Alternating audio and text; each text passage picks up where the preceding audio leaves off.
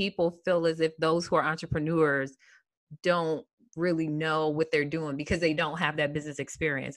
And actually, Right. some startup founders feel that way as well. They feel like I would know more or I would be further if I had an MBA. And having done both and having an MBA, I tell them that's not true because they don't teach you how to be an entrepreneur in I an agree. MBA. I agree. Yes. Many say that startups equal the unpolished MBA. Anyone who has built a business from an idea can attest to the fact that the experience is another level MBA, and there's nothing quite like it.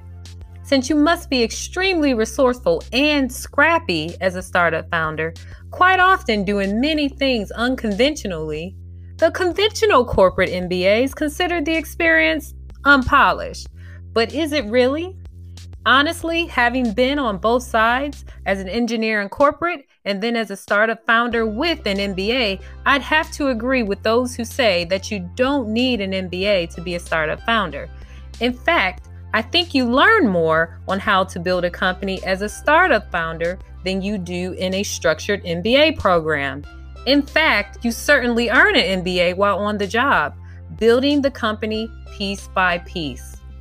Build the plane on the way down, they say. Well, that's exactly what it is.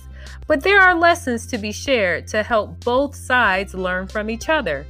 The Unpolished MBA podcast will be the sharing of candid conversation related to topics on both sides of the fence. One is not better than the other, just different. Let's jump in.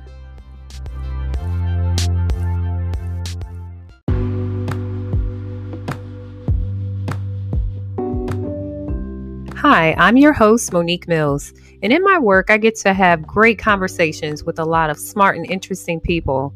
Today, I'm sharing a conversation I had with Fahim Musa, a serial entrepreneur in the consulting space.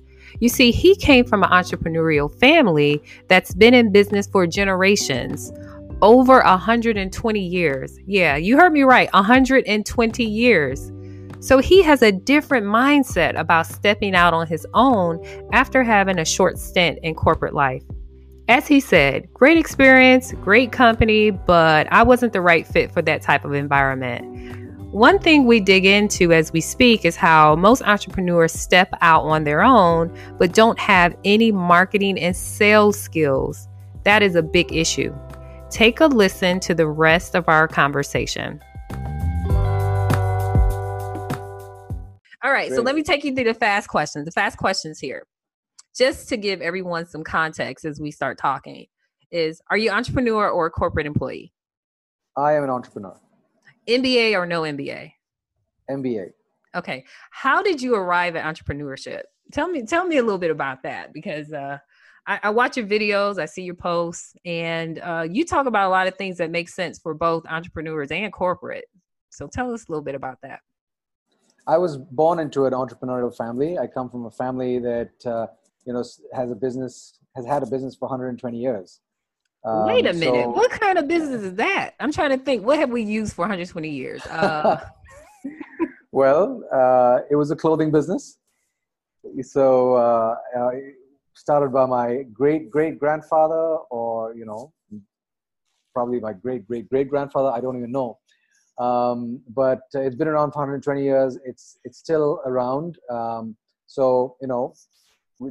My family started off as wholesale merchants, textile wholesale merchants.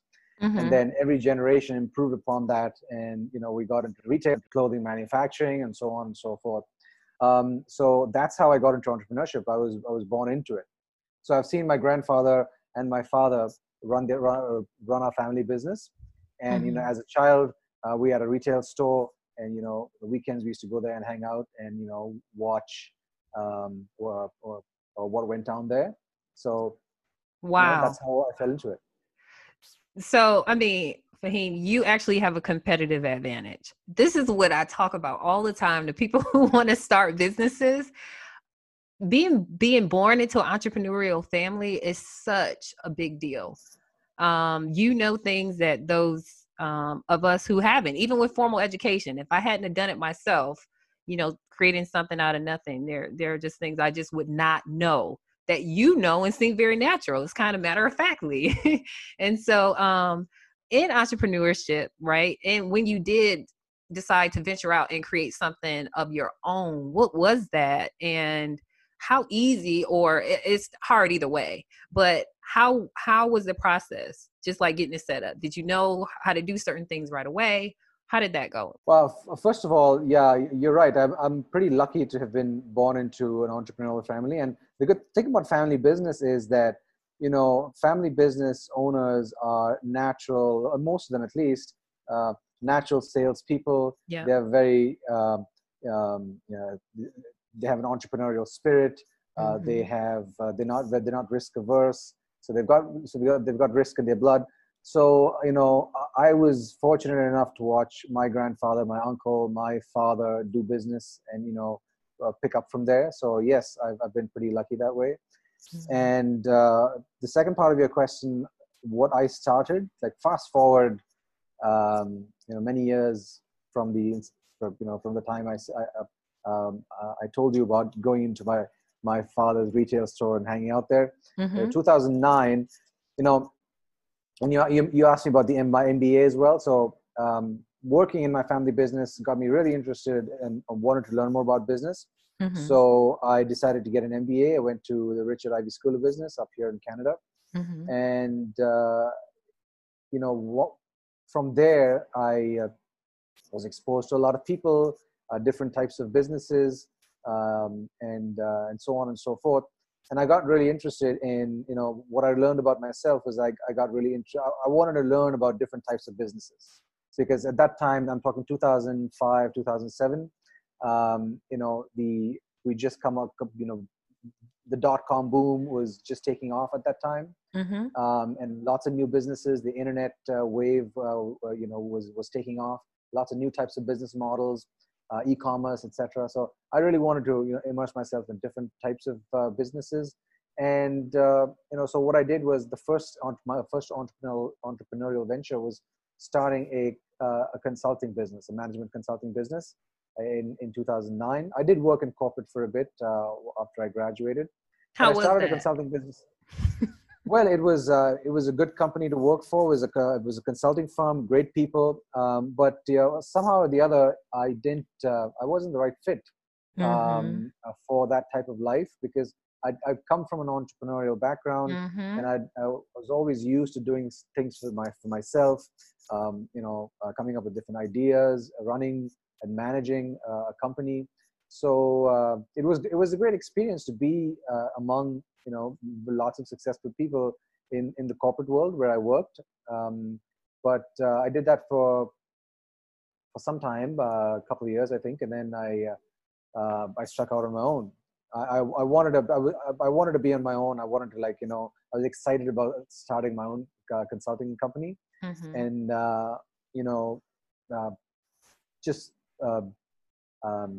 meeting and helping different types of entrepreneurs in different industries. Like I'd come from a clothing industry background. So for me to go out and talk to and help various different types of entrepreneurs, technology entrepreneurs, other types of family businesses, nonprofits. Like I ended up working with over 100 clients in 30 plus industries.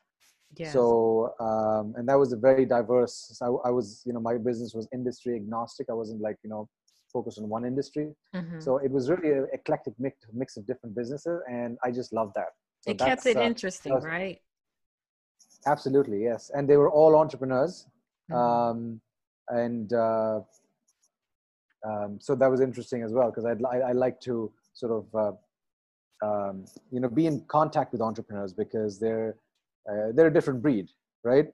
Yeah. Think differently. The way they operate is different. Lots of creativity. So, and yeah, lots of fun. Absolutely. Well, let me ask you this. Have you ever thought about going back to corporate in any capacity? No. So I do in any capacity. Well, yes. I mean, in a consulting capacity, yes.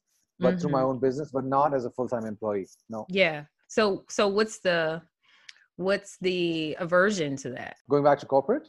Yeah. Yeah. Because I love what I do now. Yeah. There's no other reason. Yep. Yep. And I mean, that's the thing I think a lot of people don't understand, even with the ups and downs. It's almost like I always say, I compare it to being on a roller coaster. Like, I'm like, some people actually enjoy riding roller coasters. Like, they like the drop Right. of their stomach when it goes down and the excitement of going up. And nothing can beat or compare to the experience. And also being in control of, how you work, who you work with, and the projects you get to choose. Right. Yes. So, Yep. in the work that you do now, right? What is it, and how do you help entrepreneurs?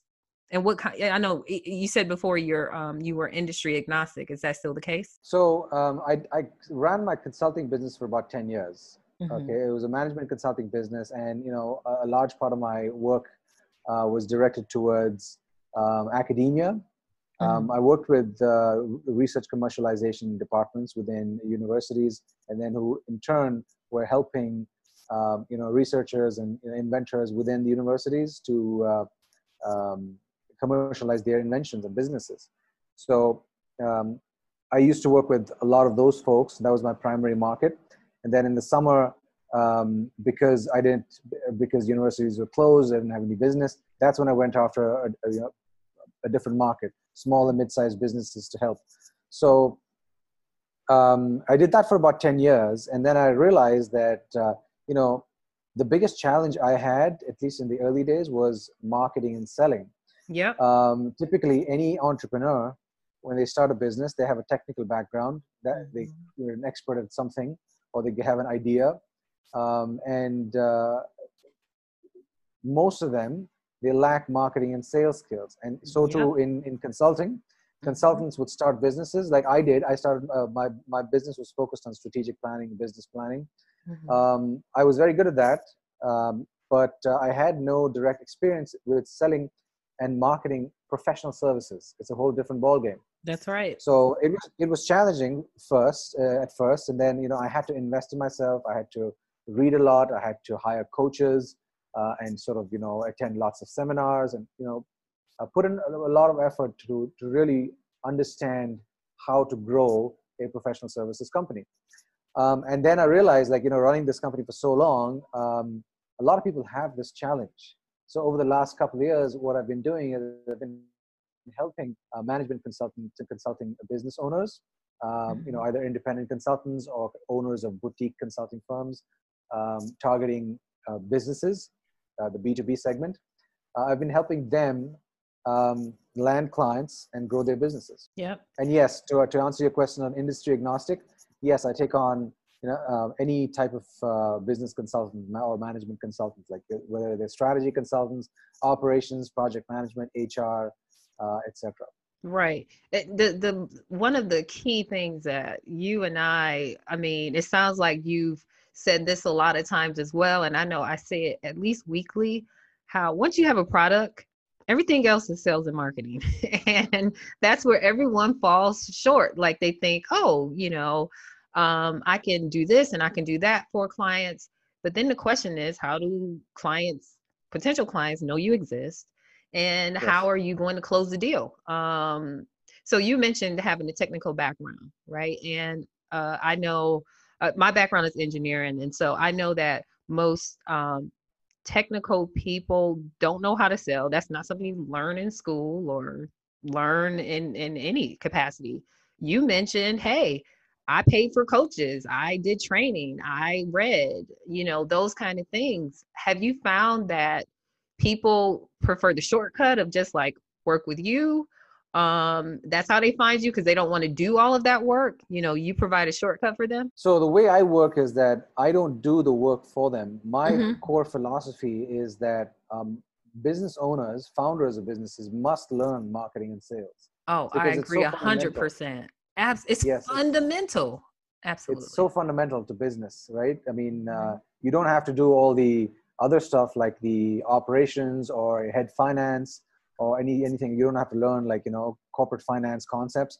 but you definitely have to learn marketing and sales concepts, because it's so fundamental to business, right? So what I do is I don't do the work for them. I'm not an agency, but I teach them how to do it, and I hold them accountable. I'm more like a mentor to them, and I have a process that I take them through, and I have them learn marketing and sales specific to growing a professional services firm, especially using new media and all the new techniques that are out there to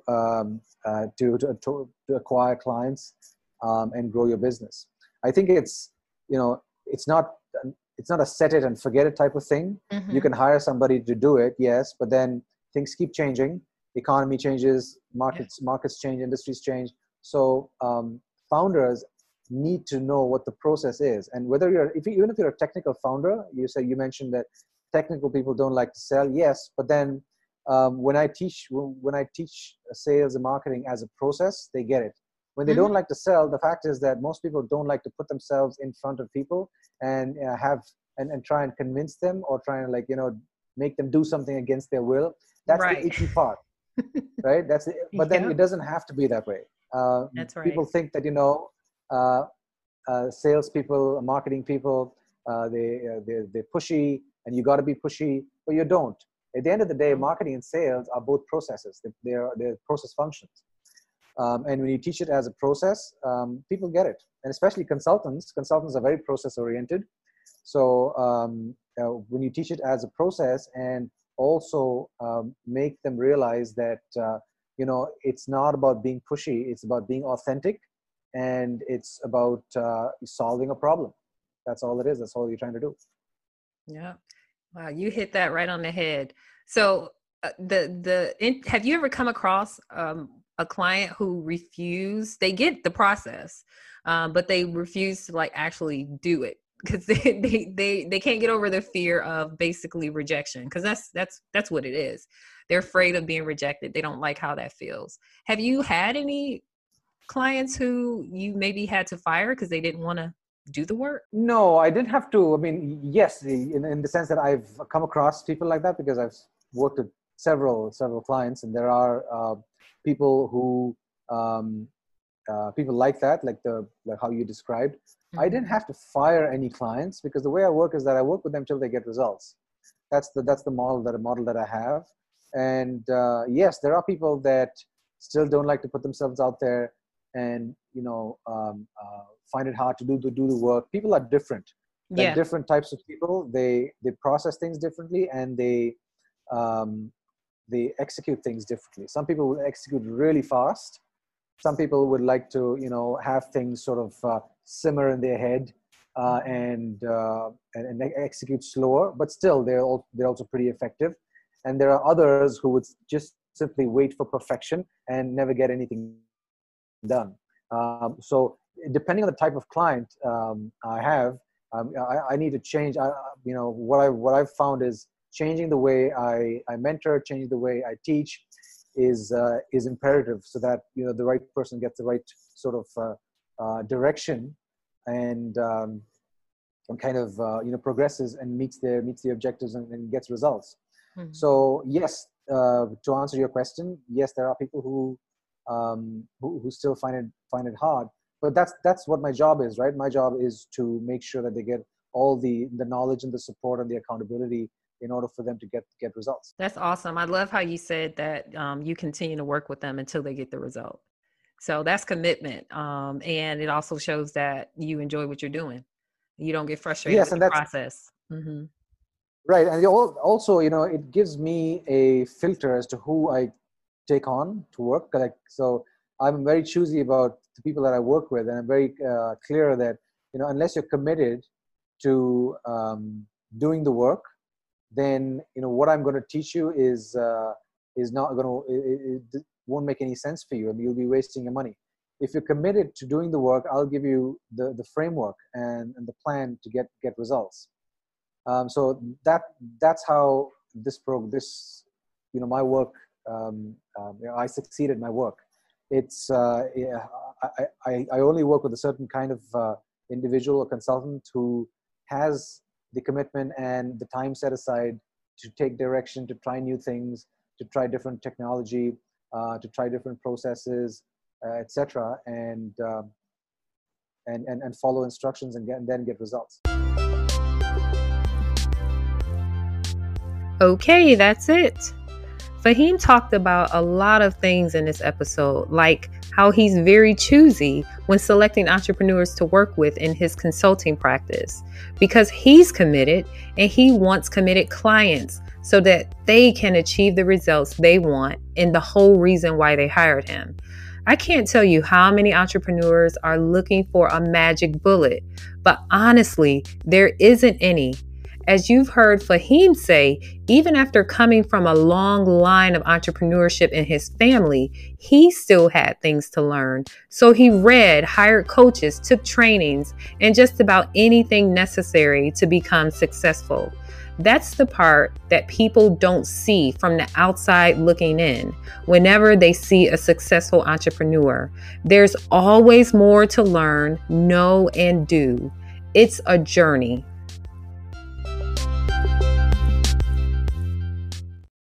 If you have questions, go ahead and send us a message using the link in the show notes.